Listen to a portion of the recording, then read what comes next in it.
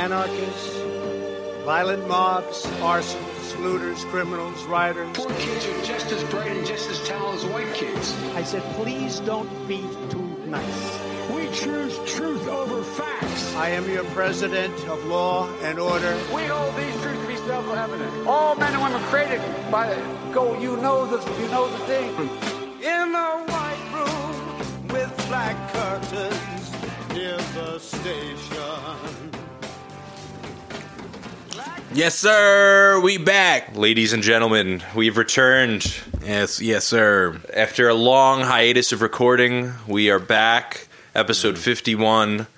We are here. Live in effect. Whispering you sweet nothings about a revolution that may never come. You never know, though. But not if we have something to say about it. Amen. There you go. Hey, so, lots to talk about. Last episode we recorded 50 was actually in the beginning of May. You guys are going to be getting that a little late. We've been in the middle of a whole lot of different stuff, working on bringing you guys a whole lot of new content, and kind of revamping the whole podcast. We're going to be... You can find us. You know what? I'll announce all that stuff later. This is, we're enjoying it. It's our last episode in our first studio. We're going to, spread out, record for a while.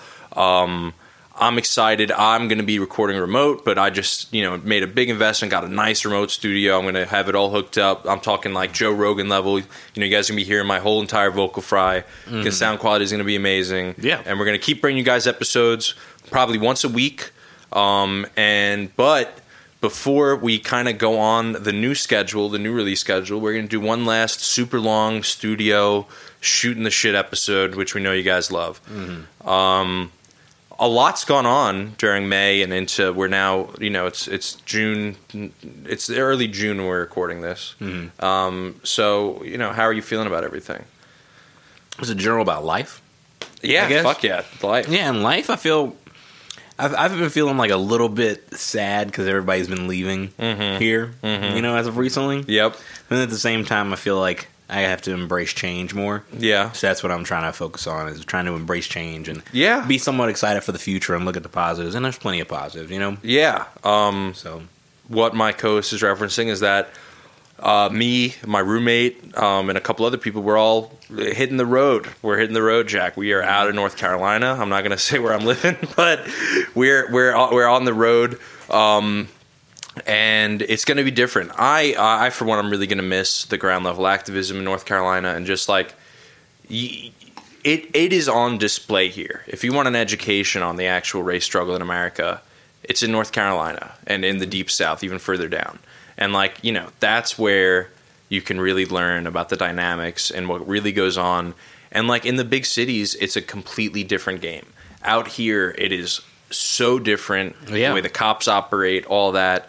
And, I've lived here 8 years before leaving. And I'm really grateful for the experience living in North Carolina. Taught me a lot. But on your point about embracing change, it's a time of change both in our personal lives and for the podcast. I think we're really entering a new chapter, but I think it's exciting stuff. The part I'm moving into a more urban environment, and I'll bitch about this. It is the part of the change I don't like is that I am now not able to cut myself off from the world and hang out with my cool friends. I am now surrounded by young professionals. Yeah. The fully capitalist brainwashed sheep. People who have their nice tight khaki shorts, button down, Herschel backpack, Allbirds shoes, and a bag from Sweet Green. Yeah. And walking around the street, nice clean haircut, fucking staring at the homeless tents like, ugh, yeah. I wish the cops would destroy that. Like that is who I am around now. In the city I'm moving to, the first thing I saw when I pulled up was a mural of Rosa Parks holding hands with all the U.S. presidents. that gives it away, though. Does that give it away? I'm sure, yeah. There's a lot of head-ass murals like that. There's a lot, good luck. If you want to figure... We'll do some research and figure out if that is like a one of one or a one of many. Probably a one of many. Yeah, I'm certain, even if it's not that exact mural, there's a lot of head-ass shit like that. The best is like the photo of like Obama and Malcolm X riding on horses together, and it's like, yeah, I'm not sure. No, I'm not buying that. I'm not sure. I don't. But yeah, Rosa Parks holding hands with George W. Bush definitely takes the cake for some of the more egregious murals I've seen. Yeah. And while I've appreciated being able to hide away from the pressures and the kind of, you are everyone, no matter how strong you are, you're influenced by the people around you. I've been grateful to be able to just like live in my compound in the country, North Carolina, and like, with my fucking guns and just doing my thing, blaring my music, and like that was great. But in a lot of ways, I was able to hide, I think, and look away from the problems of society. When we were going through this time of change, I was really thinking to myself, I hope I don't. I was really panicked. Like, I hope I don't lose myself by being surrounded by all these people and being surrounded by all this. And then it occurred to me, I just don't ever see that happening, that I'll change. And while I was really grateful to be living in North Carolina and kind of be able to almost not be away from all the professional class bullshit, a lot of the elitism. You could cut yourself off from it if you want to. Yeah. And at the end of the day, I feel a lot more comfortable around, and because I'm white, this is why. The country bumpkins that are anti-vaxxers, anti-maskers, anti-woke culture, anti-this, I'm way more comfortable in a bar with them than I am with like the fucking snobby, rich, ultra rich the LinkedIn people. Yeah, yeah. No, but like we're like non-consensually trying to network with you. Yeah, exactly. It's like, bro, I'm just trying to drink a beer right now. Why are you telling me why are you asking me where I work at, bro? Like, I don't want to talk about that. I'm at a bar. Yeah, I'm trying to forget about that. Yes. Fucking. So I really can't. That's tough. Yeah, it's tough. But by living in a city now, I'll be able to go to more protests because you can just. Like in North Carolina, you have to worry about like leaving your car. They'll get your license plate. You gotta leave your phone at home. You gotta get back, and there's no public transportation. Like it's a fucking shit show. In a city, you can move around. You could be swift like water. You can. And so that I'm a little more excited for that. And another thing that it's been, I think I didn't anticipate was how radicalizing living in a city would be every day. When I was in North Carolina, I was able to look away from, I think, the problems of the world. They're still there, and you definitely see some of the problems that people in cities are not exposed to in rural North Carolina. But when you are in a city and you see the juxtaposition of the douchebags getting $17 cocktails with the homeless on the street and the cops watching them and the big buildings above them and the beautiful sky above that's on the beautiful earth that's being soiled. There's something that I've been looking away from and nicely, peacefully avoiding. Yeah. That I'm now confronted with nonstop every day. And that, for 100%, only intensifies the fire within me to make a change in this world. Because it's so, you see it. It's just there. The inequality is in your fucking face. Yeah. But what blows me about that is, how are there then all these people who are entirely consumed with hoarding wealth, the pursuit of wealth, and that being the entire way of ranking somebody's worth? Because that's who is around these people. And the mental gymnastics that must be required to walk past that every day and not let it actually, affect you in the way that it would anybody. That's what's been difficult to wrap my mind around. And that's I think, been the most disturbing thing that I didn't anticipate. But it is moving in that I'm now like, whoa, okay, maybe getting out of hiding away from the world was the right thing for me to do. And maybe me hiding away out in rural North Carolina was kind of an easy way out. Yeah. And that makes me think a lot about this tendency on the left, and I think with people, maybe not even leftists, but just to have this kind of anti-authoritarian podcast. People who have anti-authoritarian podcasts and beliefs want to go to compounds, and they kind of want to remove from society. Yeah. And I think I followed that urge for a while. I've now completely reversed it. I don't think it's the right urge. I think it's the wrong thing to do. Because what you're essentially doing, and Ryan Cooper, who's been on the pod before, actually really eloquently spoke about this. He was talking about how, for a lot of people who do evil and take part in an evil system, for a lot of them, they view themselves as moral.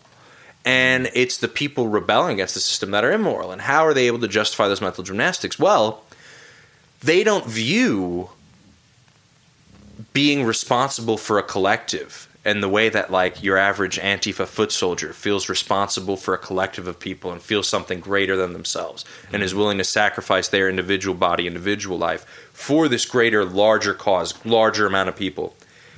That isn't in their spectrum of vision. They can't see that. Because to them, what is not... Because that's actually selfish behavior to them, to be out in the streets. What's selfless to them and what's actually helping other people is to, not in an individualistic way, it's almost not the right word, but in a collectivist way, only be concerned about your individual collective, your family. Yeah. And you kind of have these communities, and especially I think this is how the Christian fascist right that Chris Hedges talks about kind of comes to be, is you have these church communities or these small communities where they're all each other, and they don't help each other out, give each other the shirt off their back, but it's everyone on the outside of that. Yeah. Outside that culture. And you get what I'm saying? Yeah, you need to be within our, a set of standards in order to receive any help from us whatsoever. When that shouldn't be the case, because we should be promoting mutual aid at all costs. Yeah, 100%. Because that is the thing that's, gonna help us out most in the long run, I think. So, 100%. I love mutual aid. And we're about to launch different ways for people. We're never going to paywall any of our content. We're about to do writing. We're about to do more podcasts. But none of it's going to be paywall, but we are going to have options for donations. And me and my co-host here talking about whether we're going to donate stuff to bail funds or mutual aid, maybe a split between the two. Maybe we'll do a poll with you guys. But anyway, and I mean, we could talk. There's a million reasons why churches kind of steer away from mutual aid. And that actually shows a lot about exactly what I'm talking about. This kind of, we help our own, pray to get your beans type deal. Yeah. And so, but anyway, I think the larger point that I'm kind of getting at here is they're able to think of their individual pursuit of wealth as securing something good for their family and for helping others. Yeah, I'm not doing it for me. I'm not doing it to buy a car. And they can actually look at some more selfish capitalists and say, those are bad, immoral, greedy people. I'm not. I'm doing it for my family. I'm doing it for I'm just trying to get my kid on, I'm just trying to get my kid through college. Yes. That's like the main, that's a justification, I guess. And then they're not bad people, but in practice end up doing a bad thing. But they're justifying for what they actually think are the right reasons. And I think it even has to do with language. In our country, we talk about, like, what is responsible in America? What is being responsible? Being responsible, growing up even, is a great bourgeois term. I think both of those things, what they've become in this kind of late capitalist, post-2020 era, is becoming less, I don't even know what the word is, less kind. It's becoming less kind. And becoming more selfish and becoming more individualistic. More serious, and you got to get your shit together and all of this stuff. And what does all that shit really mean and translate to? Because we use all these words that aren't what we're talking about. What does get your shit together such an abstract thing? I think what people really mean to say is you have to... And this is illuminating when you talk to older people and you're bitching about the world. It's like kind of this, that's just the way it is thing. I think what they view as growing up and responsibility is letting go of childish things like believing in helping others. But like there's so many. I know there's people in my life that are like, when I thought the same way when I was your age, and then I just grew up, and now when you're my age, you'll see what I'm talking about. You'll get it. Yeah. No, I won't. In fact, the older I get, the more I fucking despise the system and what it creates and what it empowers. I've really noticed that too, and I was worried with this move. Like, am I doing it for the wrong reason? Like, why am I? Why am I going? And for the podcast listeners, I moved not for a job or anything. I moved for this girl I like, which is really not. This girl you like. Yeah, this girl I like. Nice. So that's what happened there. Dude's right. Yeah. And I'm like, what the fuck am I? Am I going to become a prick? And then the second I showed up in the city, I'm like, oh, I could never become one of these people. In fact, being here makes me hate them even more. It is in the opposite effect of what you thought was going to happen. 100%. Yeah. 100%. Yeah. As I can imagine. Yeah. No, it's been so radicalizing. I've been there like a week. Like, not even. Like, and yeah, fucking, so that's crazy.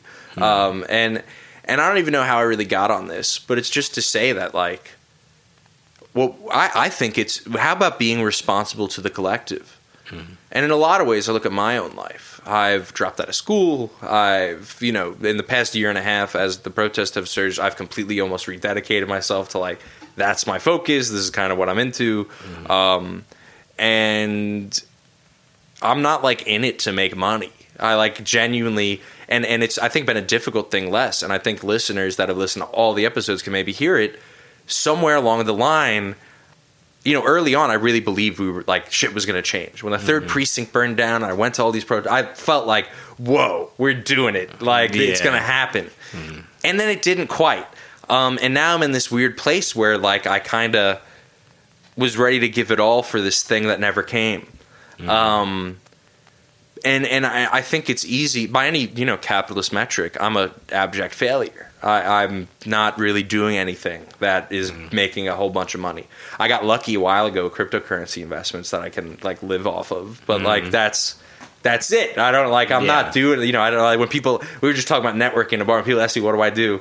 I don't know what to say. Like, I'm like, you know, a little bit of this, a little bit of that, a little bit of day trading, a little bit of, you know. I'm a That's getting beat. What about you? That's getting beat. What do you do? You gotta do that, though. Yeah, you gotta actually do that in real life. The next time that you're in a bar and somebody says that shit to you, you actually gotta say that. Yeah. Even though I'm gonna beep it, but yeah. And I think if you start fucking talking about, like, I'm trying to move the needle on the, I'm trying to talk to kids that, you know, are going down the alt-right pipeline. I'm trying to do this, that, and third. People like are gonna look like, oh, so there's good money in that? You're going to open a Patreon? We've had this. We've talked to our friends in real life about the podcast. And what do they always start talking to us about? So when do you start a Patreon? Like, No. Yeah. No. How many times have we been drunk in a bar yelling about how we don't want to? Yeah, like, exactly. Like, all that you've heard it, like, at least 12 times. Yeah. Fucking... It's really crazy. And I think a lot of it has to do with just fucking language. It's... and the way we think about things. And you know, and there's something to be said about being responsible to a family and all that. I think that's a noble thing, and I respect people that do that. But I think I loved what Ted Matrakis had to say about Jesus and his family, and how when they showed up looking for a miracle, he told them to fuck off. I don't know. I think there's something to that. And I also, something from the Ted Matrakis interview that stuck with me a bunch is talking about how a prophet is never acceptable in his hometown. Because for me, now that I've left, I can already see a level of acceptance from people that I didn't have here in North Carolina. Mm-hmm. And not because it's not even a cultural on a city thing, but I think literally just on a level of, like, people think they already know you, you know? Like he said, you know, to Jesus to them was the carpenter's son, not a prophet. And so who the fuck, they're not gonna, like, listen. But now with a clean slate where I'm moving, it's kind of like, oh, I can be who I want to be, and that's, like, who I am. And people listen to that and take that seriously. And so that's been something that's interesting. I hope the listeners aren't bored by all this personal talk. I think they would enjoy it. Yeah. You know, they don't hear anything about it. It's all usually sad and depressing. So, you know, before we get into the sad, depressing shit, you know, it's good to... Yeah.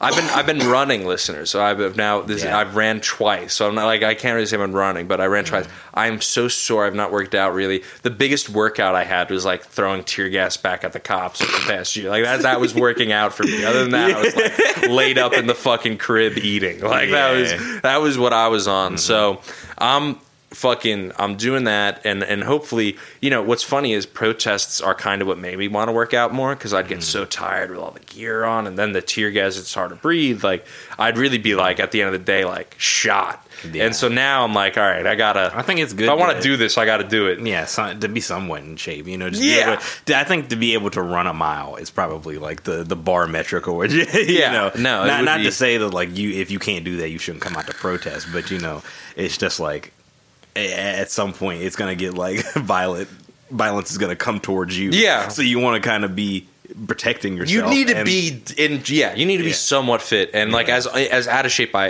am. I'm a young early 20s guy. I'm tall, like, so it was easy for me to go to protests and be like, all right, I'll hold my own. But yeah, if I was like a smaller dude out of shape who like needed to get out of situations, like I totally probably would have questioned going in. Like I almost went in like I was like in a video game, like a tank. I'm like, all right, I'm big. I can't run, so I gotta fight. Like like that's what I was on. Like I can't run, so I gotta fight. But I got a lot of HP. Yeah, exactly. Like you take. Yeah, and I learned that as a kid. I got a lot of HP, but it's real. Yeah, some people do. Yeah. I learned as a kid. I think it illuminates. Like everyone's got to get socked in the face one time, because I think once you learn how you can take a punch, that really informs how you carry yourself in life. Yeah, I honestly, no, for real, I think that's real. In a way, dude, I want to do MMA so bad. Do you? I do. Let's transition to being more of a Joe Rogan style podcast. Yeah, we just like tangentially talk about MMA and then be like, "Yeah, dude, the government fucking sucks, bro." Like, and just while we're on DMT and shit, like Jesus. Yeah, I want to do DMT. I don't know how I feel about it. I want to do DMT, but it's a lot. It seems like a lot to die. Like it's pretty much like, the most intense shit ever, right? Isn't it the same thing that your like brain releases? It's right? death. You're experiencing death. To my knowledge, you're experiencing death. Like the chemicals that release in your brain when you die. So like, and people say they go up and meet the machine elves. So I have to imagine that when people die and come back and they're like, I went to heaven, it's like they like, trip the fuck out. Like, yeah. And maybe, and not to discount that machine elves or whatever the fuck is up there isn't real. For all I know, fucking is. But, that it seems to be connected. Yeah, that's crazy. I want to ask the machine elves what they think about cops. I'd love to get there. You get up there and just be like, hey, what do you think about this whole system we're in? Inside Agitator episode 52, we're interviewing the machine elves about cops and police brutality. It's just 5 minutes of dead silence. It's just like, holy shit, dude! That machine elf said that the fucking motherfuckers just hear lighters going. Yeah, and bowls being pulled. Yeah, and then complete silence for 5 minutes. Oh, fuck. Yeah, and what's I think just been wild is being in this city, and I think it's the same with all cities, is there's all this Black Lives Matter paraphernalia up. And some of it is cool because it's graffiti, it's not supposed to be there, or it's in a house. And like, I think in some cities, if you have it in your house in the door, that is a political statement, because in so many cases, protesters have been running from the cops. Could you pass me that, Seltzy? Yeah. Thank you, sir. So many people have been running from the cops and taking shelter in houses that have a Black Lives Matter sign outside. And on a million occasions, cops have like literally fired tear gas in innocent houses. So like, there's multiple occasions where that happened. So, I don't want to discount people who will put Black Lives Matter up in their window in a city, especially if they're the type of people that won't turn people away looking for help. Yeah. But there are corporate buildings and even worse, property developments that clearly displaced black people, from this neighborhood, and are the reason there's homelessness all around you can't ignore. And yet they have these murals about Black trans lives matter and this, that, and the third. And all these people walking around too with their fucking expensive cocktails, they all voted for fucking Joe Biden. And they all are pretty content. They feel like we fucking did something. Yeah. And it's so disheartening. And it almost feels like, do these idiots look at that Black Lives Matter sign and go, nice, yep. Good shit. We did it. We're sending that message out to all those racist people. Yeah, we're fucking handing it to them. Yeah, or something like that. Yeah, I really think that may be a fucking actual attitude of people that we're winning this thing. Yeah, I actually think so. Yeah, I actually think so. And if you were just a dickhead in the city, And the police there are like kind of on like the homeless encampments clearly aren't being raided. Like the cops, in the city I'm in, I haven't seen or heard or read anything that egregious lately. And clearly they are on their toes in a lot of cities, and on their back heels. Those people are so disconnected from like what's going on in fucking Elizabeth City, North Carolina, where there's like a fucking military occupation and it's like fucking Baghdad. Like, and the cops are like, it's a fascist state. Like, and it's like, it almost seems not purposeful. And that's almost the scarier thing. It's not these corporations getting together like, how do we trick them into thinking they're winning? It's literally just like some dumb motherfucker who works for these property development people and thinks they're a good person working for those property development people. And it's like, you know what? I got them to put the mural up at the board meeting. Good. I moved the needle. And like and I think that's really what, like, that's neoliberalism. Everyone fucking people have written books, including our guest on our podcast, Tema Tragas. Yeah. What's neoliberalism? They come up with a bunch of different things. Here's one from me. Neoliberalism is someone who works at a property development firm and feels really accomplished at the end of the day because they got a Black Lives Matter mural put on the wall. Yeah. You know what I'm saying? Yeah. You are like... Yeah, you feel like you're doing your part. You know, you feel like you're standing in line. That's your solidarity. Yeah, like, and that's neoliberal. Like you want this system to the gears of it to keep spinning. In fact, you'll participate in it for money, but you're a good person. You're not like the other psychopaths. You know, this is just the way it is, and that's growing up. And that's why I think people have this aversion to like being publicly leftist, is because they don't want to be seen as immature. And that's why I think so often what you get from centrists is like, I'm just mature and wise enough to see the nuances. Because these and like I really like I feel like I'm going on a tirade against like growing up this episode, but like I really feel like it's a fucking trap. Yeah. These fucking morons, they think they're adults. They're pacified fucking children. They're babies. Yeah, no, they literally get spoon fed whatever propaganda they want to hear, and they ignore the shit that they can ignore. Yeah, and then you participate in what they want to participate. The easy slam dunks. Yeah, Yeah, and they get to pat themselves on the back. And then when everyone's talking about what they do at the bar, they get to be like, and you know what I accomplished this week? I got a mural put up for Black Lives. Yeah, and then some dumb, not going to use the B word, some dumb woman throws them pussy, and the cycle keeps spinning. And then they birth the fucking dumbass fucking kid, and then the gears keep spinning, baby. Yeah, that's right. Dude, it's you're probably absolutely right. While I'm being misogynistic. Oh God! All right, gear up. It's the listen up, incels. Here's one for you guys. I've been. Okay, let's hear it. We have almost recreated prima nocta through economic domination. What is that? Do you know what prima nocta is? I do not. I'm not. Prima nocta was something in feudal times, like when there were kings and shit. Where on the night of a wedding in the king's province, the king had first right to take the woman's virginity. So on your wedding night, the king would fuck your wife first. Wow. Interesting. Or like maybe not your wedding night, but like you're either like prior to either way, your wife is getting like fucked by a kid. And I'm pretty sure prima nocta just translates to first dibs.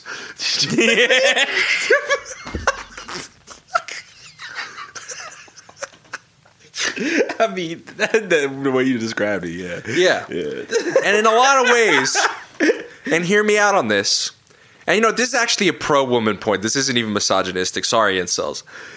We have such an exploitive fucking economic system that now women are just like forced into like, and listen, oh, this is going to be bad. I'm trying to word I love and am friends with so many sex workers. And like, I'm not talking shit about sex work. Like, this is not where I'm going with this.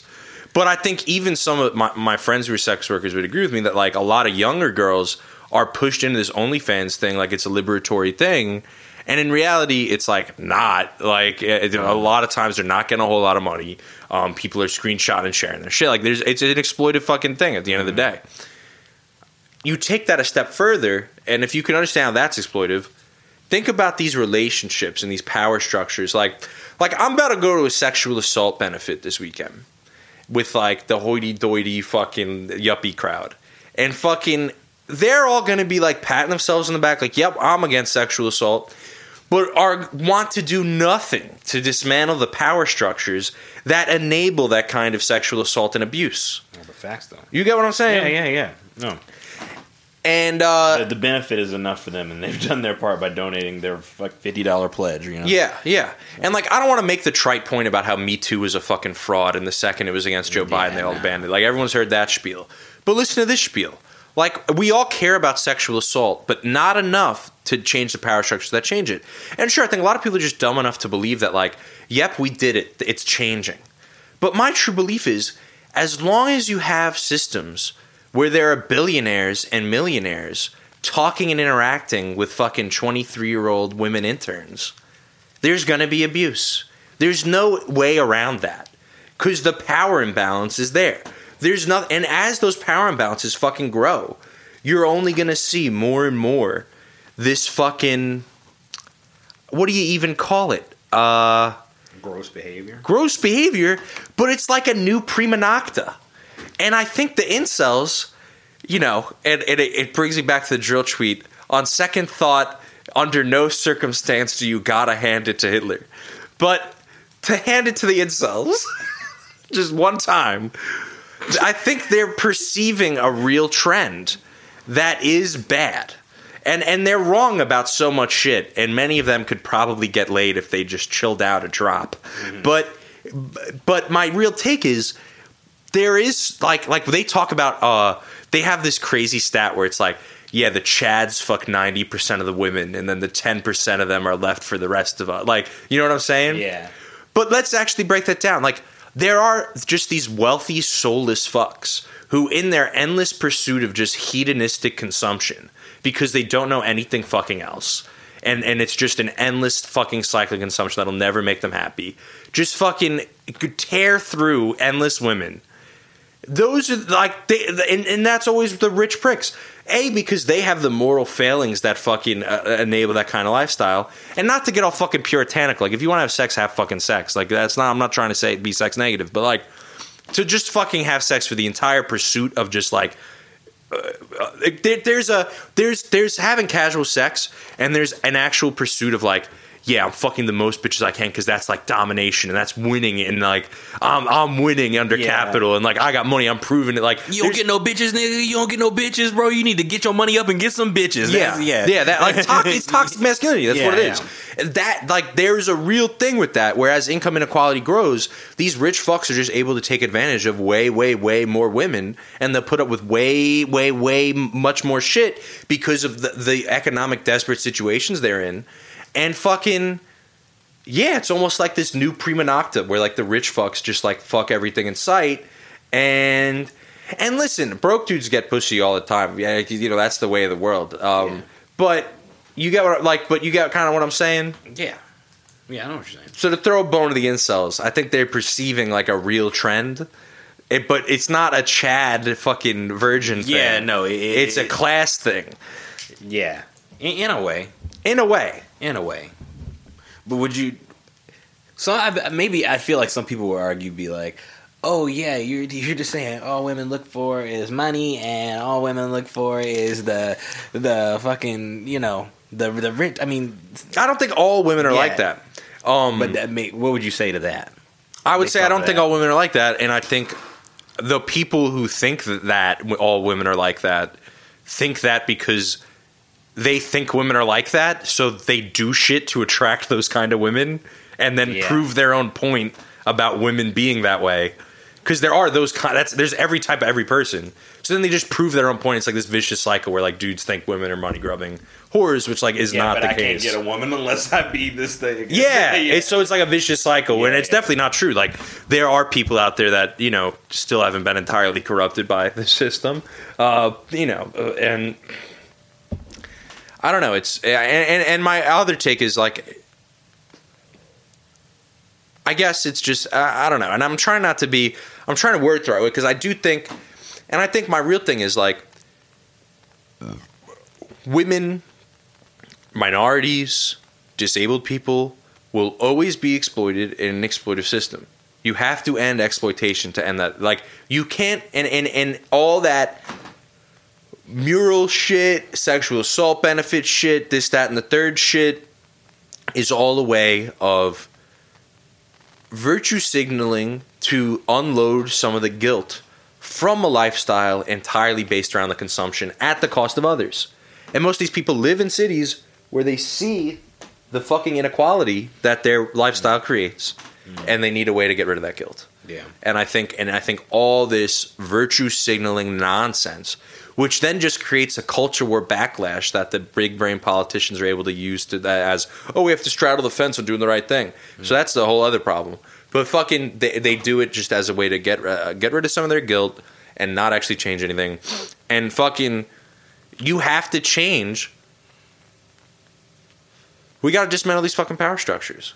I don't feel comfortable with the women I graduated college with being one-on-one in an office with a dude worth 1,000 times their 10,000 times, 100,000 times their net worth. Yeah. That's about that's kind of scary. Honestly. Yeah, isn't that kind of crazy? Yeah. And you know what's even crazier? In so many states, cops are able to claim that someone in their custody consented to sex, which isn't true. And I think most people would agree that should not be the case, right? Like, it's not consensual sex if someone has the power to arrest you. Yeah, and you're handcuffed behind your back and, like, you know. Yeah. But hold on a second. Let's extend that a bit further. How the fuck is it consensual sex if your superior at your fucking $1 billion corporation fucking has sex? How is that consent? If the power dynamic and imbalance, it's not. Yeah, because it's fucking not. Like, because I know the feelings there. If you could, like, you know, retaliation against you if you don't do anything, like, say impersonal things. Those things are very real, you know, and people are very vindictive. Yep, because they don't. The one time that they've gotten this position and they're not getting what they want, they could just be like, all right, yeah, bye bye. You know, you no longer have a job. You know. I think about Billy Butcher a lot from The Boys. Have you watched The Boys on Amazon Prime? I have not. His backstory in the show, he's this real prick who just wants to kill the superheroes. And his backstory in the show is that he had a wife who worked for this fucking, like, you know, PR and social media for the superheroes. Gets invited to go hang out with the big superhero one day. He forces himself on her. She doesn't necessarily reject, but it's not exactly consensual. Yeah. She's so embarrassed about it, she won't tell him. And then she disappears. And way later, he finds out what happened. And then he's, like, on a vendetta to, like, kill the superheroes and shit. And I rewatched that show recently. And on the very first episode, they actually deal with this.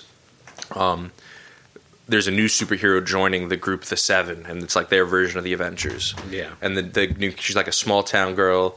Shit, she's like a Southern girl, like the girls we grew up with. Yeah. And in the big city, like in the boardroom, and her whole life she's worked for this moment. Her family's so proud of her. This, that, and the third. And this dude whips out his cock and is like, "Blow me," or I want to say that you're a crazy bitch and you fought me and you try to blow me and I. Blah, blah, blah. And so she blows him, and the next scene she's retching in the bathroom. And eventually there's kind of this superpower empowerment story where the female superheroes rebel against this exploitive system. And it's so much better than the cringy moments in, like, the Marvel and DC movies where, like, the female superhero does something or the female superheroes all stand together. And it just, like, it feels corny. It feels like virtue signaling. It feels gross. And it is, because it's these corporations that love the power structures that those women are subject to that make these movies. Yeah. But The Boys has this unique plot to it where, like, the female empowerment fucking storyline lands. It's powerful. It's one of the best moments of the show, and there's this point, and people who've seen it will know what I'm talking about, later in the show, where the females really rise up together and really knock the shit out of this one person. And there's this fuck yeah moment to it that you didn't get, like, when all the female superheroes stood together in Avengers Endgame. Because it really dealt with, let's go after these power structures that we're subject to, that are fucked up. And I don't know, I just feel like any like Marxist, intersectional, whatever the fuck analysis you have is fucking broken if you're like bending over backwards to not seem sex negative and allowing just like and being cool with just rampant sexual exploitation all around you. Yeah. And like it's not I don't think it should be sex negative to be fucking disgusted and repulsed by this the healthy amount. Like yeah. No, 100%. Yeah, have fucking sex, do sex work. The way late capitalism and people's desperate need for security is pushing them into situations they wouldn't otherwise be in makes me sick to my fucking stomach. And it should make anyone sick to their fucking stomach. If it doesn't, you've got the fucking problem. Like, quite frankly. Yeah, no. It's like, I don't know. I think the pandemic really sparked like the OnlyFans trend, like, and everybody just like getting on OnlyFans and having an OnlyFans. Like I remember just seeing like an influx of them, like in that first like 6 months of it. But it's just like I don't know. It feels weird because you know a corporation is setting up all this stuff. Sure, like that's a huge part of it. I don't. So they're getting their cut. They're getting their cut of it. And then, I don't know. And it just feels like so many people are just at this point where they'll do whatever for money, and I think what disturbs me about it is that it's being packaged as empowering, and I think it can be. Sex work is really empowering, and I want to have one of my friends on who's a sex worker, and she can come on anonymously. We'll work out doing like a voice changer or some shit, but she should come on and talk to us because she has some really good thoughts about this, where she talks about how like on a personal level it's been empowering for her. But she sees other girls that are getting into it, or like the younger strippers at the strip club she works in, that have kind of been swept up in this like culture of it that's been sold that like didn't exist even a couple years ago when she got into it. And she feels like this real, you know, I'm gonna kind of butcher what her way of putting it, which like is really brilliant. I want to have her on. We'll do that, but because there is a deeper conversation that we should have about all this. But yeah, it's just a complex thing. It's a complex thing. But I think it is empowering. And I do think like in a Marxist world, in a socialist world, you would still have people that want to form that role in the society and that do want to do that empowering thing. And like it's because it's empowering to them. I think what you're seeing now is people who maybe it's not necessarily empowering to kind of being forced into it. Yeah. Or people who it could be empowering to being forced into non-empowering situations out of economic desperation. Yeah. And if they had a little bit more of a foothold and were a little less economically desperate, they could have more of a say and set more of their own terms, and it could be a less exploitative situation. But it's not. And that's, I think, and that has a lot to do with the laws and the criminalization of sex work. That's a huge part of it, too. Yeah. But a lot of it is late capitalism and things like the pandemic that are accelerating it that then create these economic desperate situations. Yeah, and I think it's totally fair to analyze. And yeah, so to give the incels any bone, you guys are on to something.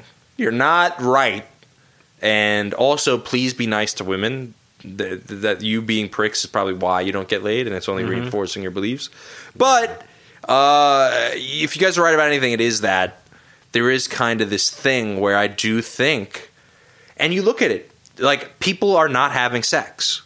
If you look at the numbers, people are not having sex. People are more alone than ever.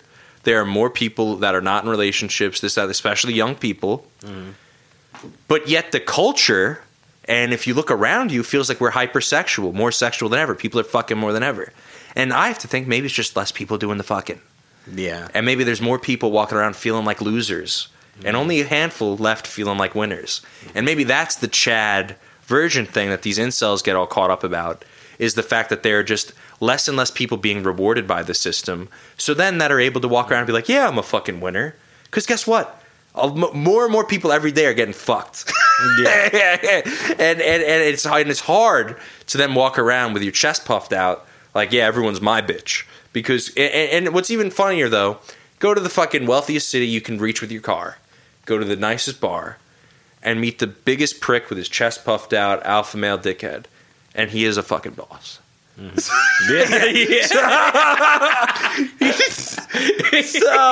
know, at the end of the day, I'm just fucking blowing smoke. Yeah. But fucking, yeah, I don't know. Dude, man, it's very odd. This entire entrepreneurship culture.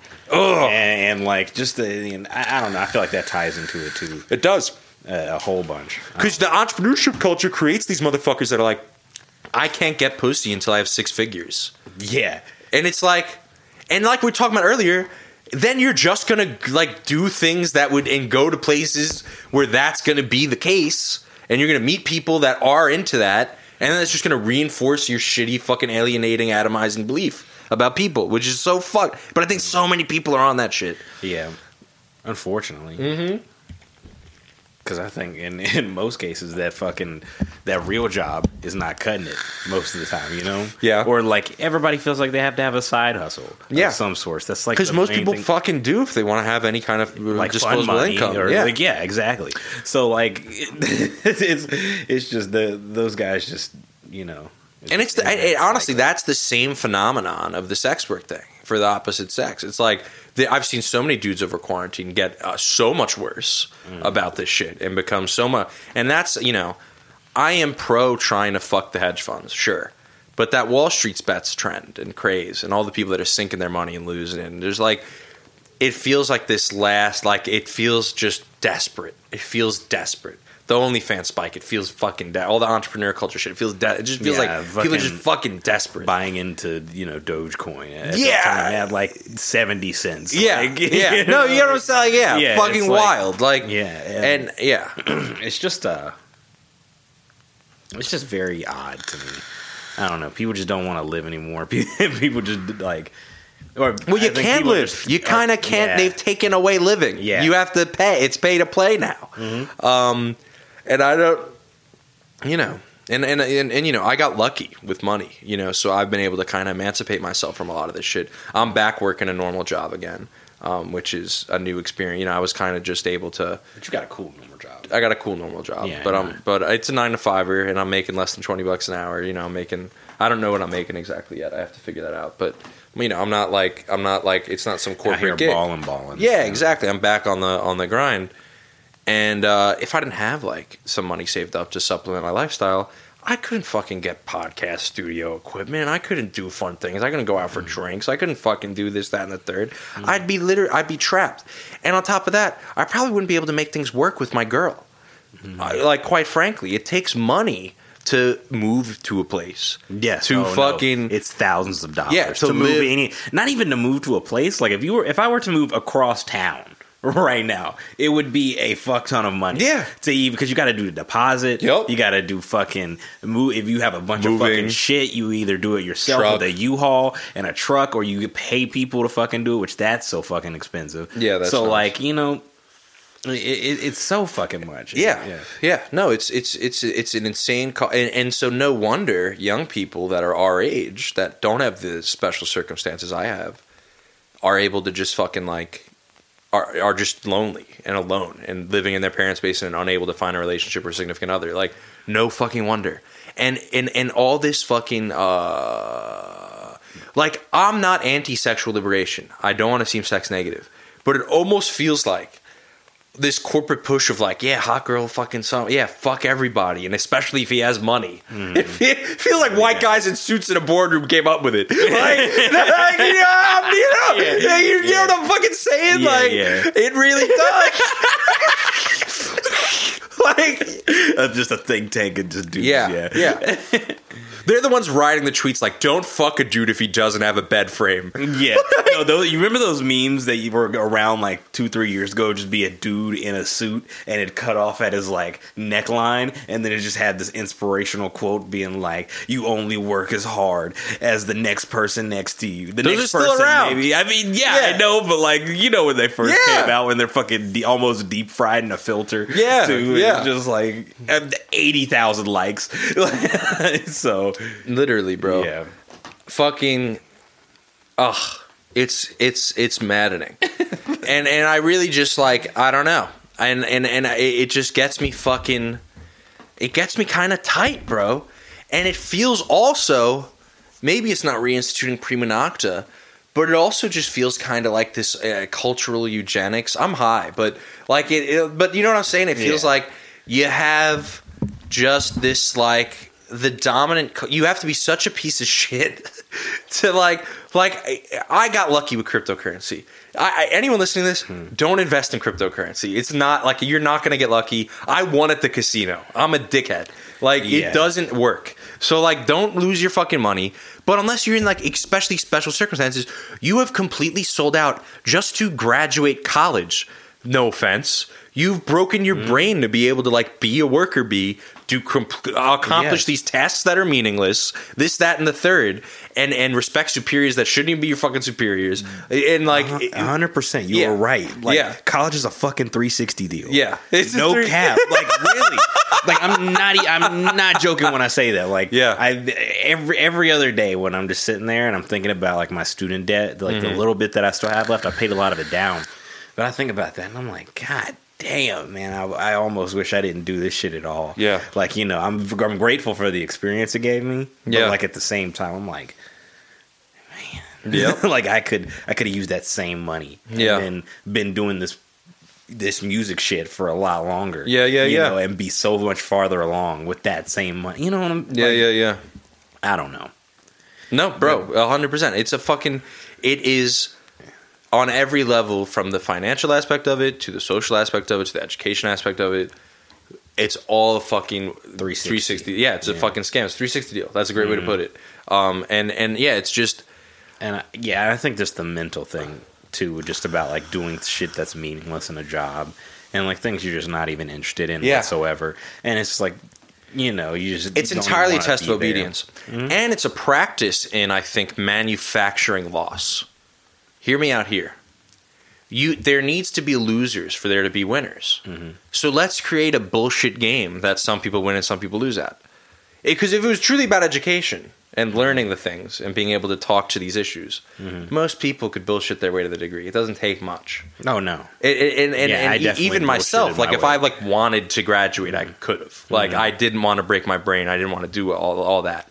Fucking, if you want to like, and when I say all that, I'm saying kind of what I talked about earlier, like, you know, the actual challenge of an education isn't in the work or the enrichment or the knowledge. It's in paying the money, keeping up with the social stuff, meeting all the mores, going to the classes, doing all the meaningless tasks. And it entirely becomes a test of obedience. And it really is just an obedience test. And often in college towns, there are a lot of better options of things to be doing than going to fucking class. And so it entirely becomes a way of then the people who graduate and get these jobs and get paid salaries that, you know, would be unthinkable for someone without a degree. It's a justification for that inequality. Well, I worked and I did the thing, and those people didn't. And that obviously, when it comes to race and economics and class and disabilities, is a way of pushing some people down, letting some people bubble up, and then justifying it as if it's a meritocracy, as if there's some merit involved in the college system. But I think, as most people, you know, familiar with the college system know, not a whole lot of merit to it. No. And because it's like you can get out and then like not find a job whatsoever based off your degree. Or well, like, that's true too. Yeah, a lot of people like, just you could be in college doing what you want to do, but you know what I mean. It's like once you get out in the real world, it's a lot different. It's a lot of experience is what's needed, and like you know, you get right out and they're like, oh yeah, this is an entry level job. We need you to have 2 to 5 years of experience at least on some shit. So like, you know, it's all that, bro. It is. God, I'm high as fuck. No, hell yeah, bro. We ate barbecue infused, or no, I'm sorry. Weed chicken. We ate weed infused barbecue chicken. Yeah, we ate weed chicken and we've been smoking cookies. So excuse us. And we're really heady on it. We're talking about some. I feel like I'm being mad incel on this episode. It's coming. Yeah. It's definitely coming off bad. But fuck it. Yeah, I don't know, man. I think you're making some valid points. Like the sentiment that it's coming from, I get. Yeah. What you're saying. Yeah. I think some people might not grasp that just because they just don't want to hear it. Yeah. But at the same time, I don't know. And like, you know what I found really illuminating is, you know how sometimes cops will do some like wild shit, like, you know, like just earlier this week, flip a pregnant lady's car over because she didn't stop fast enough when she was pulled over. Like, you know, they do shit like that, and then people go, oh, well, they were just doing their job. And like a lot of times the defense, even from liberal women of Joe Biden, when it comes to Me Too accusations of sexual assault, has been like, that's the workplace, babe. That's the game. You know, that's the game. That's the, you play the game to win. And it's like, I'm like retching right now. It's so disgusting to think that that's people's mindset. But that really is. You gotta suck some dick to play. I don't know. But people say this. That's fucking gross. People say this. People say, you play the game. And it's like the same thing to me where it's like people have almost entirely internalized like, yep, that's how it goes. Like, yep, the cop's just doing his job, and sexual assault. That's part of it, That's why you work so. Come on, what are the incentives going to be Elon Musk if you can't diddle women? Like, that's how motherfuckers think. Jesus Christ. I really don't think that's far off, though, because I've seen liberal women's defense of Joe Biden be like, I was in the workplace in the 90s, and we all put up with stuff, and that was just the way of the work. And it's like, what? Oh like, maybe you did. Tell your story. Go to therapy. Go to get out your trauma. Like, deep trauma. Yeah, you need to talk to somebody. Please you get help. Trust about it, please. Yeah. Like, that's not okay whatsoever. And you know what? That's a really funny thing is so many people, I think, are just so traumatized. And so... It's like fucking Stockholm Syndrome, the country. Like, it really is just like people are traumatized. Yeah. And that's what makes me think, now we're really getting into the weeds, that the FBI and the CIA and whoever the fuck, the deep state, Alan Dulles' fucking AI uploaded to a fucking cloud, whatever the fuck is running the show, keeps creating these traumas. Like, they got their fingerprints all over January 6th, fucking every fucking mass shooting. You hear about the fucking FBI agent who got arrested running away from a mass shooting by cops and they turned him in? Cops found an FBI agent running away from a mass shooting, turned him in. Turns out he was speaking to the mass shooter. He was the last person the mass shooter spoke to before shooting up the place was this FBI agent. Oh my God. Yeah, oh my God, it's fucking right. What fucking shooting was this? Well, I don't even fucking remember. And this isn't the only time the FBI has been all over a mass shooting. Oh my God. Like, is in terms of solving it? Is that what you mean by all over it? No, in terms of like, knew about the guy, had interviews with him. Oh, you're saying there's like documented evidence. Yeah, like multiple mass shootings. Like, the guy had been interviewed by the FBI multiple times. How's that? Like, why do they like spend so much time doing that shit? Instead of like... Well, my take is kind of maybe they're doing the fucking mass I feel like they're reinforcing these traumas all over, keeping everyone fucking terrified. And that's kind of the goal. And that's how they're going to push gun controls. Trauma. They're going to traumatize people over and over again. Dead kids on TV. And traumatize until people are like, yeah, give it up. And what really blows me about it is cops are responsible for most of the gun violence, like by far. And what the liberals... And what's so fucking crazy to me is... And this is what blows me about conservatives and liberals. Conservatives should realize that their support of the police, like liberals support the police state. Mm-hmm. Liberals want to disarm everyone but the police state. And continue, not disarm the police state, but have them, and then they have ultimate power. That's the goal here. And maybe the liberals that are working in the think tanks and the NGOs and the super PACs, the little dickheads with their $17 cocktails that I rub shoulder with, maybe they don't realize that. But the people up top, that's the strategy. Traumatize, take the guns away, only cops have them left. And then, what the fuck can anyone do about anything? Then we're really enslaved. And that's really the end of it, I feel like. And trauma, it's not just the school shootings. It's not just the school shootings. It's fucking, even 9/11 to an extent. They all knew about it. They didn't stop it. And they used that trauma to enact one of the greatest evils ever done in mankind's history. It seems like January 6th is almost a repeat of that. Like, it feels like the way that I feel like they continue to talk about it. Even now, like, there's like every once in a while I see this dramatic thing where it's like June 6th and it'll just be screenshots of the fucking the riot, right? And it'll just be them like trying to break in and shit. Yeah. And it's just like, yo, we saw this. We got all of this in 2 weeks. We had 2 straight weeks of this. We all know about it. Why are we continuing to see this shit over and over again, unless it's like to traumatize people and just be like, oh yeah, these Republicans, they're the fucking crazy ones, or like still keep the divide up of like Trump was the person that's like those are the type of people we need to go after, the people who are overtly racist, and focus on this non like classist thing and more focus on like I don't know, figureheads that do just like horrible. I don't know. No, you're spot the fuck on. You know what I mean? Yes. I don't know exactly. You're nailing it all. Right, you're nailing like, it all. Because there's a couple different things you addressed. They're trying to traumatize us with it. They're replaying the footage over and fucking over again, like they did with the worst footage they could get of the riots this summer. Riots, in quotation marks. The police riots.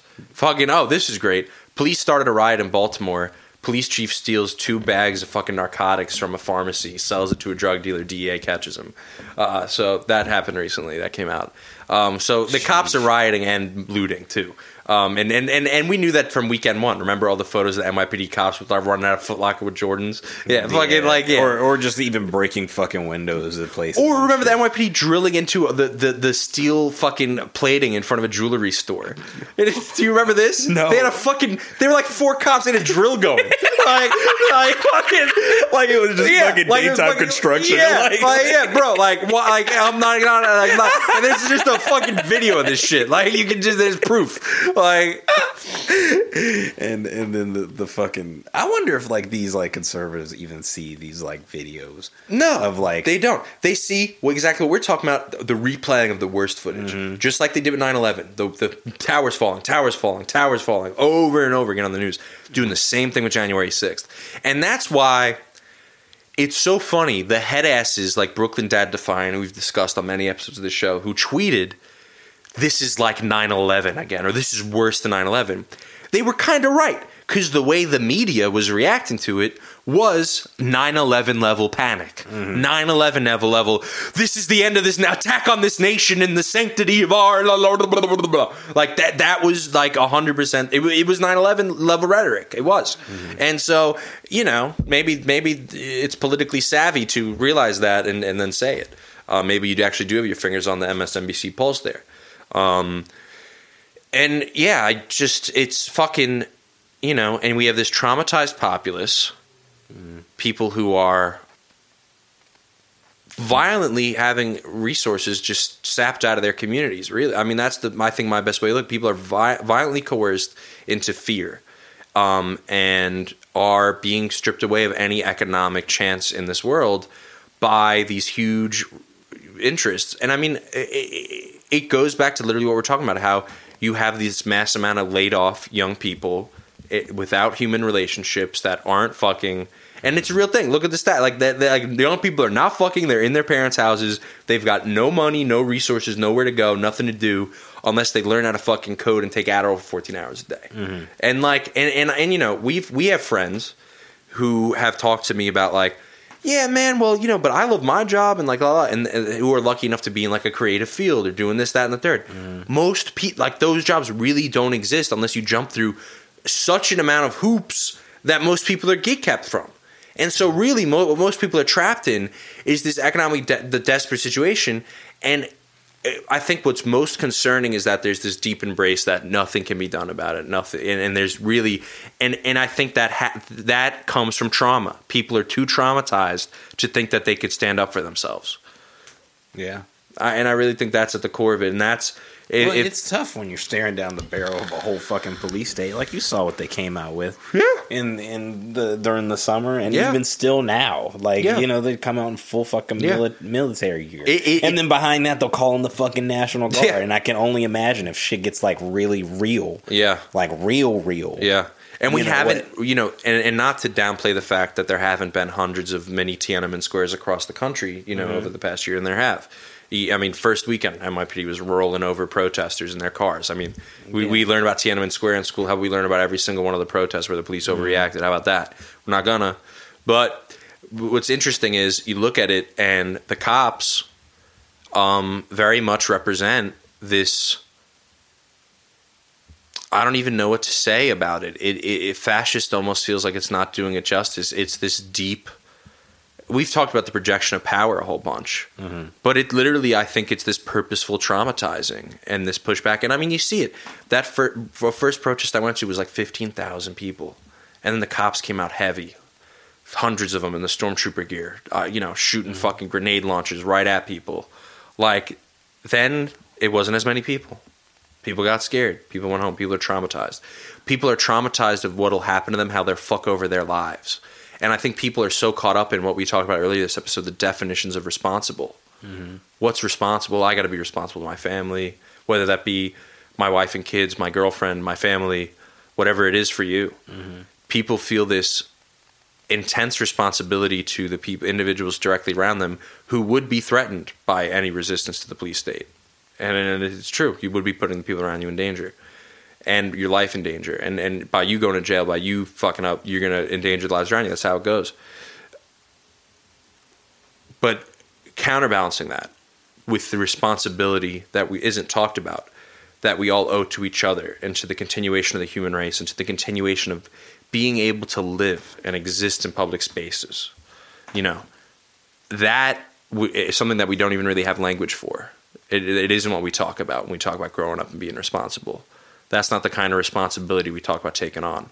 That's not the kind of maturing and realization of reality that we talk about when we talk about this. And you know what's childish? You know what's not grown up?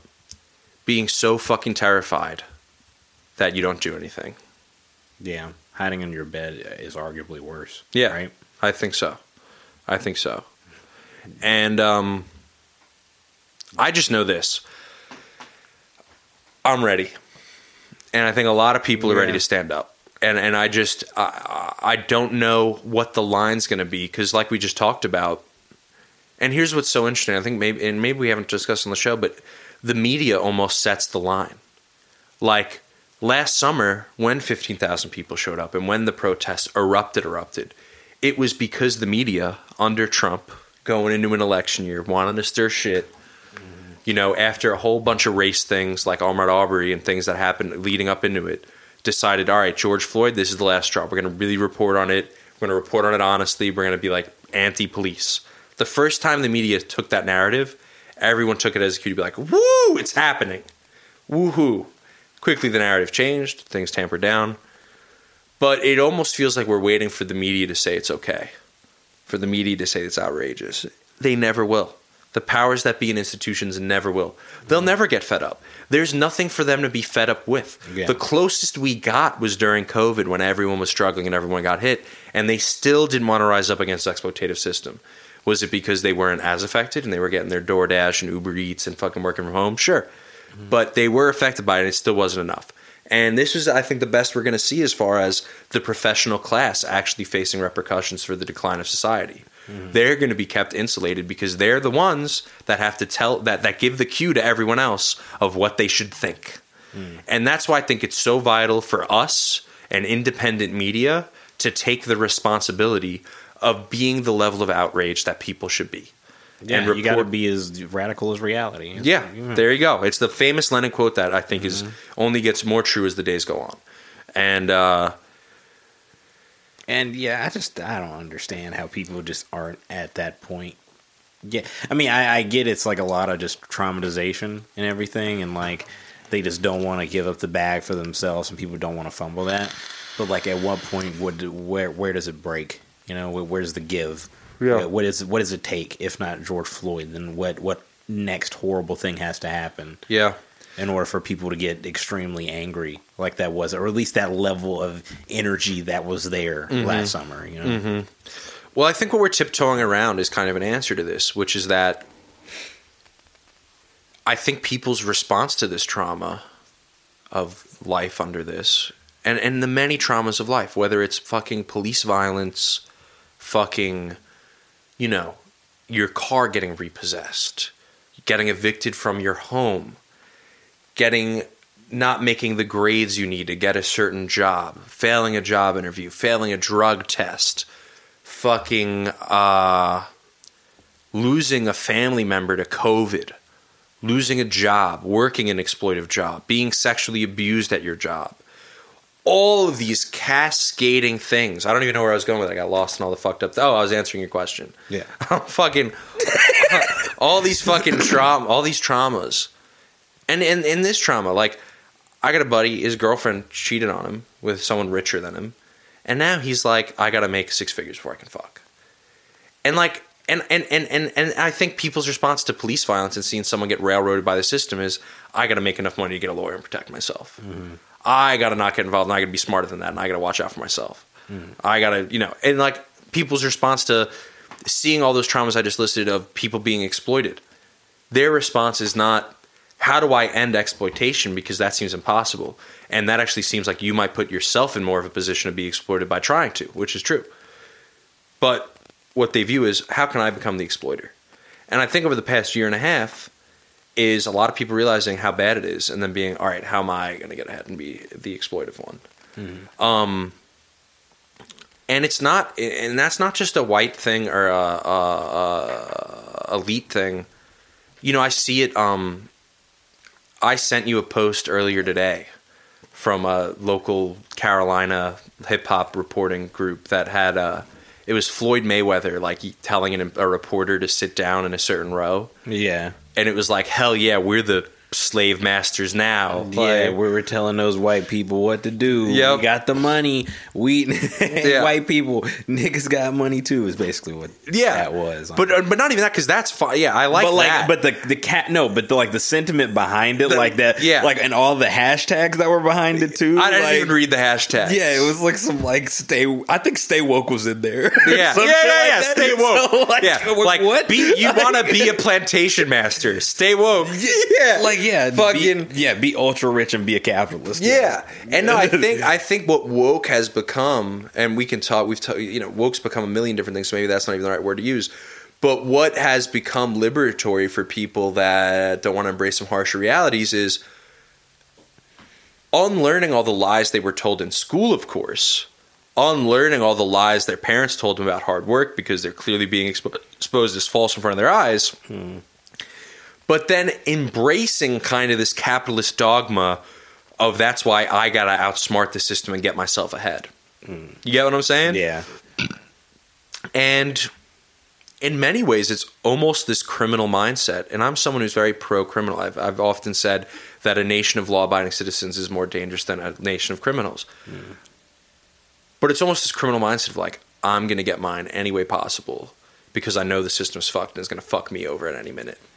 And it almost goes into this theory I have about us living in the stage of cataclysm. It's kind of the stage of criminality. Our leaders are criminals. Our rulers are criminals. We all know the people at the top are committing crime and doing whatever they can to fuck people over.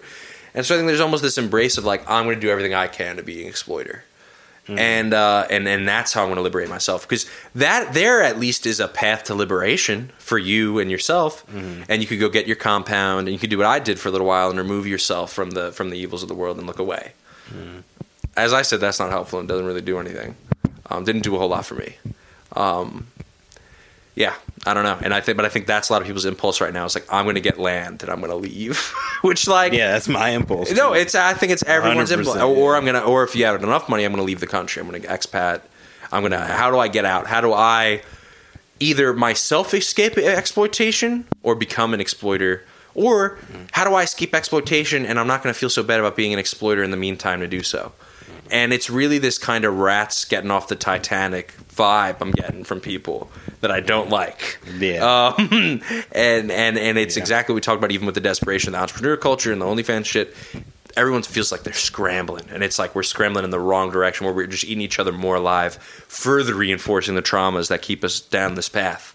And I say it a lot, but now's the time to turn the ship around. We got we got to turn. We're almost at the waterfall, and then it's just like we could definitely make that 3-point turn real quick. We need to hit the 3-pointer. Yeah, we need to hit a quick 3-point turn and get back in the right direction and start moving in the right direction. No, 100%, and just even like a more loving direction.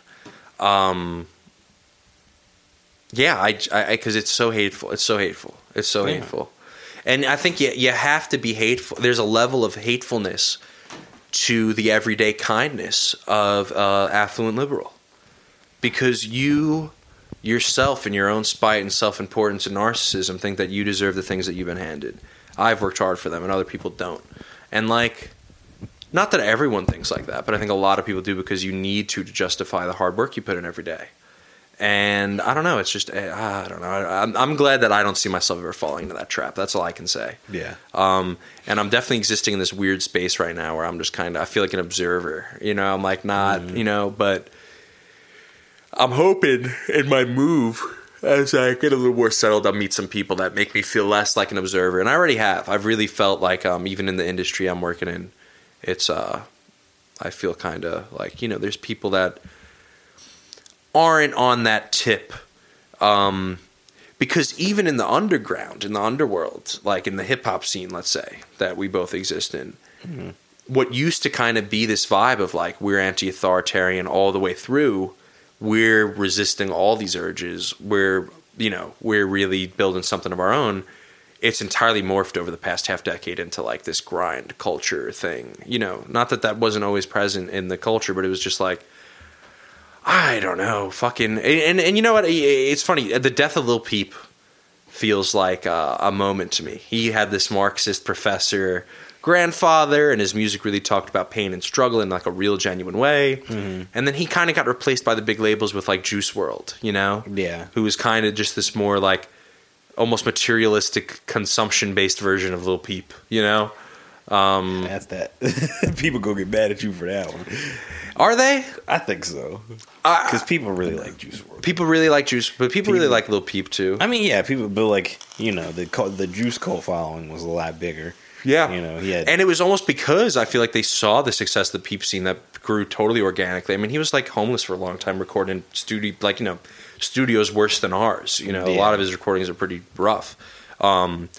And he made such a big impact on the music industry. And then you almost had, not that Juice WRLD's like a studio plant, but like I've heard shit that his real age was like a decade older than they said. Like he wasn't really as young as he was portrayed. Yeah, no, he was in many ways this kind of studios looking at the Lil Peep thing and being like, all right, how do we profit off of this? How do we market to this crowd, this growing, burgeoning movement? And then I feel like that whole subculture got kind of hijacked. I don't know. So I don't know. In many ways, I feel homeless. I'm trying to find my subculture in my new city. Yeah. And I'm sure I will. But yeah, because I feel very strongly about this kind of moral failing among the professional class kind of crowd. And what's so funny is that moral failing is so often intertwined with like a real kind of, how do you say, sadness or like dejectedness about the situation they're in. Like I so often get like, you get the complaints, right? Mm-hmm. But Johnny Cash, I think, did a song where he's like, if you spend time complaining about, things to people who won't listen, who the fuck's going to hear? And then if you keep trying to tell them that the things that they're complaining about are things that they could be changing, then who the fuck's going to care? Yeah.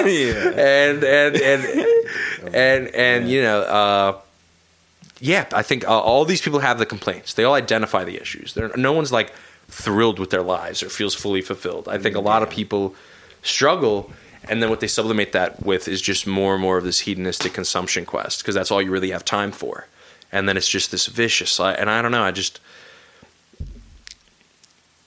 I feel like we're tiptoeing around a real revelation on this episode. We're really talking about like the soul of the nation, this one. And I just can't quite... at least the driving forces behind why everybody does what they do. Yeah. I just can't quite thread the needle, though. Because I think to thread the needle, I need to understand how we start to fight against that. And when the incentive structures are so strong, it kind of almost feels impossible. Well, it would be a flat-out rejection of everything. Yeah. That's what it would have to be. Yeah. In a way, but, I think that we are very much a long way away from that. And we need to solve a lot of different problems before we can fully just be like, nope, we don't want to fucking do this. Like, even having like a general strike, would probably be like the first best step we could do. If we're talking about like doing stuff like this, a general strike, across people. You know what? Thank you. Oh fuck, bleep that. Bleep it. Fuck.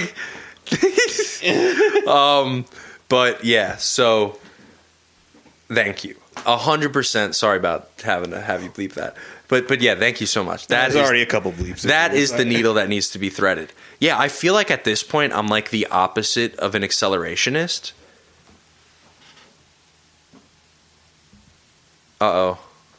He's running on the treadmill downstairs. upstairs. Oh, okay. Yeah. All right. We'll wrap up this episode shortly. Yeah. Fucking audio's about to get, the audio's about to get a little wonky. We're sorry. Shit. Let me finish up this point real quick. What I was going to say was I think you are spot on. A general strike and things of that nature are the thing that I think can move people in the right direction.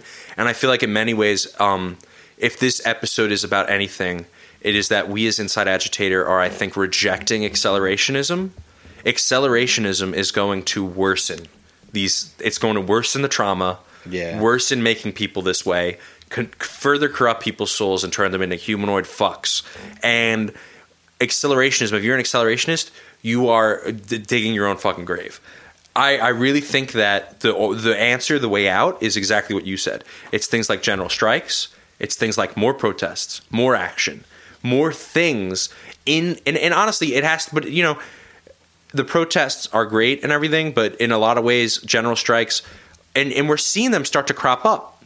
And in many ways, this goes into the media criticism we have earlier, where you almost have to wait for the media to set it. The media is ignoring the coal miner strike that's been going on for 3 months, I think, in Alabama. There's all these strikes that are popping up all across the country. I haven't heard that. Yeah, and so maybe next episode we'll do like talk about there is a general strike that's forming across this nation, and those things are happening. I think as they become more prevalent, that will, and once people see the victories and start to see, because what did we say earlier? That people go for this individualistic liberation as opposed to real liberation because they can't believe in it. We need examples. We need victories. We need things to look at to go, look, if we stand together, we can do something. Your life can improve. And not only that, you have the power to improve millions of lives, not just your own. And that is so much more powerful than anything else anyone else is selling. Mm-hmm. But we need to move in that direction. The further we move away from that direction, I think the more impossible to see it is, and the harder of a sale it is. I think because it just trains people more and more. It puts people in that repetitive mindset. Humans are adaptable, and they are adapting in the wrong way. Yes, exactly. Yeah. And it goes back into something I've said many times, which we are losing a spiritual war that we do not know we're fighting. Mm-hmm. And in many ways, the Nazis, the crazy pricks they were when they're trying to go out here communicate with the fucking devil because they knew how evil they were. Like, those motherfuckers were into the occult and shit and wanted to, like, use voodoo spirits to corrupt the human soul.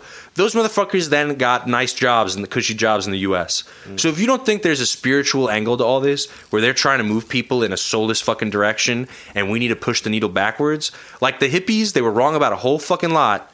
And they fucked up in a million ways. But the main thing they were wrong about was not fighting the fuck back. Because they were right about the fact that love beats hate. And they're brewing hate in everybody. Trauma and hate and fear and all that shit. And the more we stand together and have victories through things like a general strike and solidarity and love, we will actually be able to start to show people the light and have them move in a direction that's positive, not just for themselves, but for others. Because at the end of the day, what do people want? They want a community, and they want to be unified with other humans. And they think that they need money to do that, and that if they don't, that they'll be a loser shut off from society. And you know what? As of right now, they're right. That is what's happening to a ton of people. But we can build a better world. And I firmly fucking believe that. And for the next 49 episodes till we get to 100, and then 100 more, and then 100 more, that's what we're going to be talking about and fighting for here. That's what we're going to be writing about online coming soon. We're going to have publications coming to you multiple times a week. We're going to have a newsletter, all this shit. Stay tuned for everything. But really excited for what's coming up, guys. Really excited to even, now that COVID's over, maybe do some in-person events. Maybe we'll do some bar shows and come and meet some of the fans. So what would even a show from us look like? We rent a small bar. We have a DJ set from this DJ we know. Yeah, this one guy we all know. This one guy we know. And I'm sure, you know, I'm sure he'd be available. He might be might be in the building. Yeah. And so we have a little DJ set. And then I think what we could do is we'll do a clip show where we do clips of like funny shit and funny tweets, and we put on the board and we just respond with the audience and we talk shit and we laugh at shit together. We do like a little live show, like a projection. Yeah. So lots of fun shit coming to you soon. I also think I'm going on Grateful Dead tour this summer. So if you guys want to, if any Deadheads are out there, come link up with me, DM us. But fucking, I'm going to be selling t-shirts on Deadlot. I'm going to put the Palestine flag in a Grateful Dead steely and write Free Palestine in fucking Arabic. So I now that I'm making some t-shirts, maybe we'll do some Inside Agitator merch. I don't know. Yeah, maybe. I kind of want to enlist the help of one of the people Yeah, Doron's probably listening right now. Yeah, Doron, please. He's actually reached out to us. We want to do merch, and yeah, we'll figure out a good way. We'll work with him about like same thing, bail funds, mutual aid. Like I don't know what exactly we want to do, but we want to kick things back in the right way.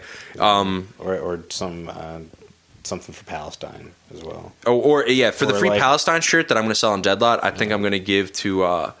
There's Felix Biederman did a live stream on Twitch and gave money, and then PayPal wouldn't release the funds because apparently it indirectly goes to Hamas.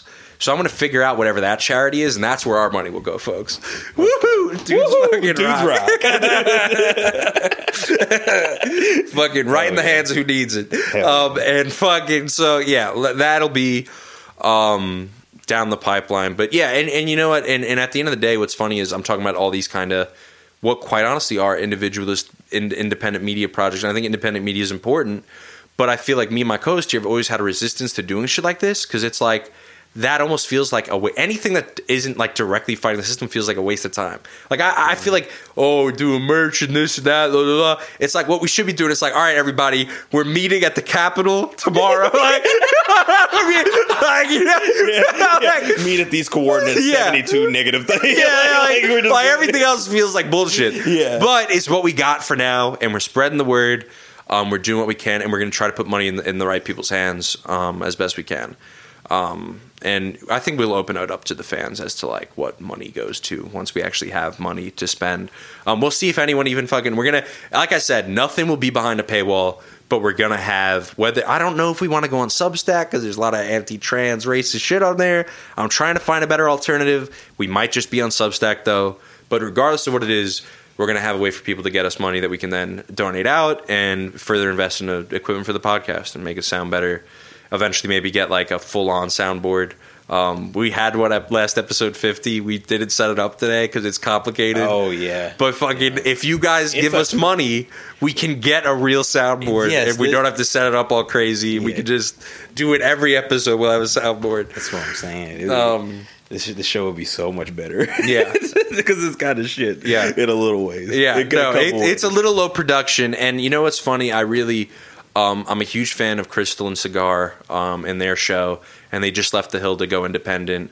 And a lot of what they've been saying about the importance of independent media has really spoken to me and given me a fire about like Inside Agitator is important. You know, the fact that even with us not really trying up until this point, the first 50 episodes, that we've built such a following internationally too. Like we still shout out to our French and Irish fans. Like that's fucking awesome. Yeah, shout out to you guys.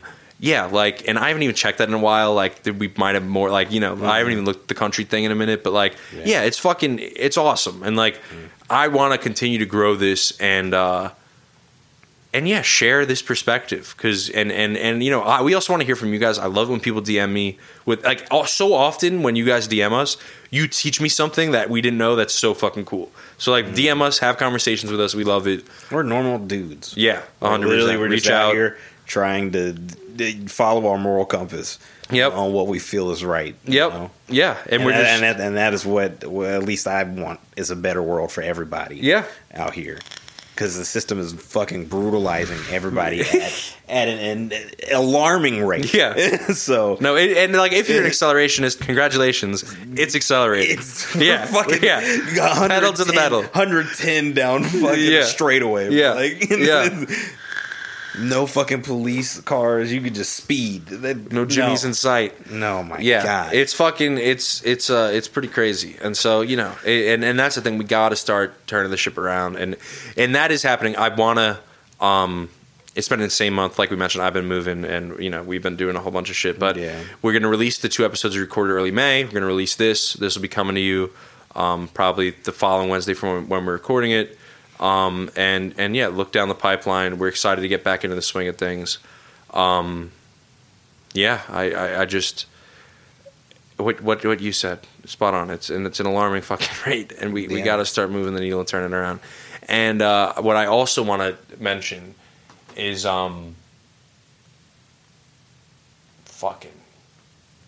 was something important. All right, there's a link to this donation thing I want you guys to all go to and read out and see if you want to donate. I don't want to butcher all the details, but it'll be in the link of the show. Yeah. So check out the description and there'll be something in there. Yeah. Is that a good place to leave it? It's a great place to leave it. All right, Inside Agitator episode 51, niggas. Oh wait, one more thing. All right, one more thing. Fuck Joe Biden. We didn't mention that this episode. Oh, yeah, we did. Yeah, fuck Joe Biden. Oh yeah, and he's that nigga a real a pussy. piece of shit. And he's not prosecuting Trump now. They got Kamala saying, don't come to the border. Same shit Trump said they called white supremacists for. They're literally doing all the same shit, not prosecuting Trump, which is fucked up. And if you don't think that Joe Biden's a Republican, you're smoking crack. He could put Joe Manchin on a leash tomorrow. He's not doing it on purpose. They suck. But we're going to keep fighting anyway, and we're going to raise hell for these politicians that think that they can just comfortably lull everyone back to sleep. We're not doing that over here. And I know this was kind of an episode that was meandering. Don't worry. Next up, we're back to politics. We're going to report on all this. We're going to talk about all the general strikes. We're going to talk about all the Biden shit that's been going on. Got a lot of stuff that we have on the spreadsheet from the past month. So don't worry about it. 30-minute quick episodes, newsworthy.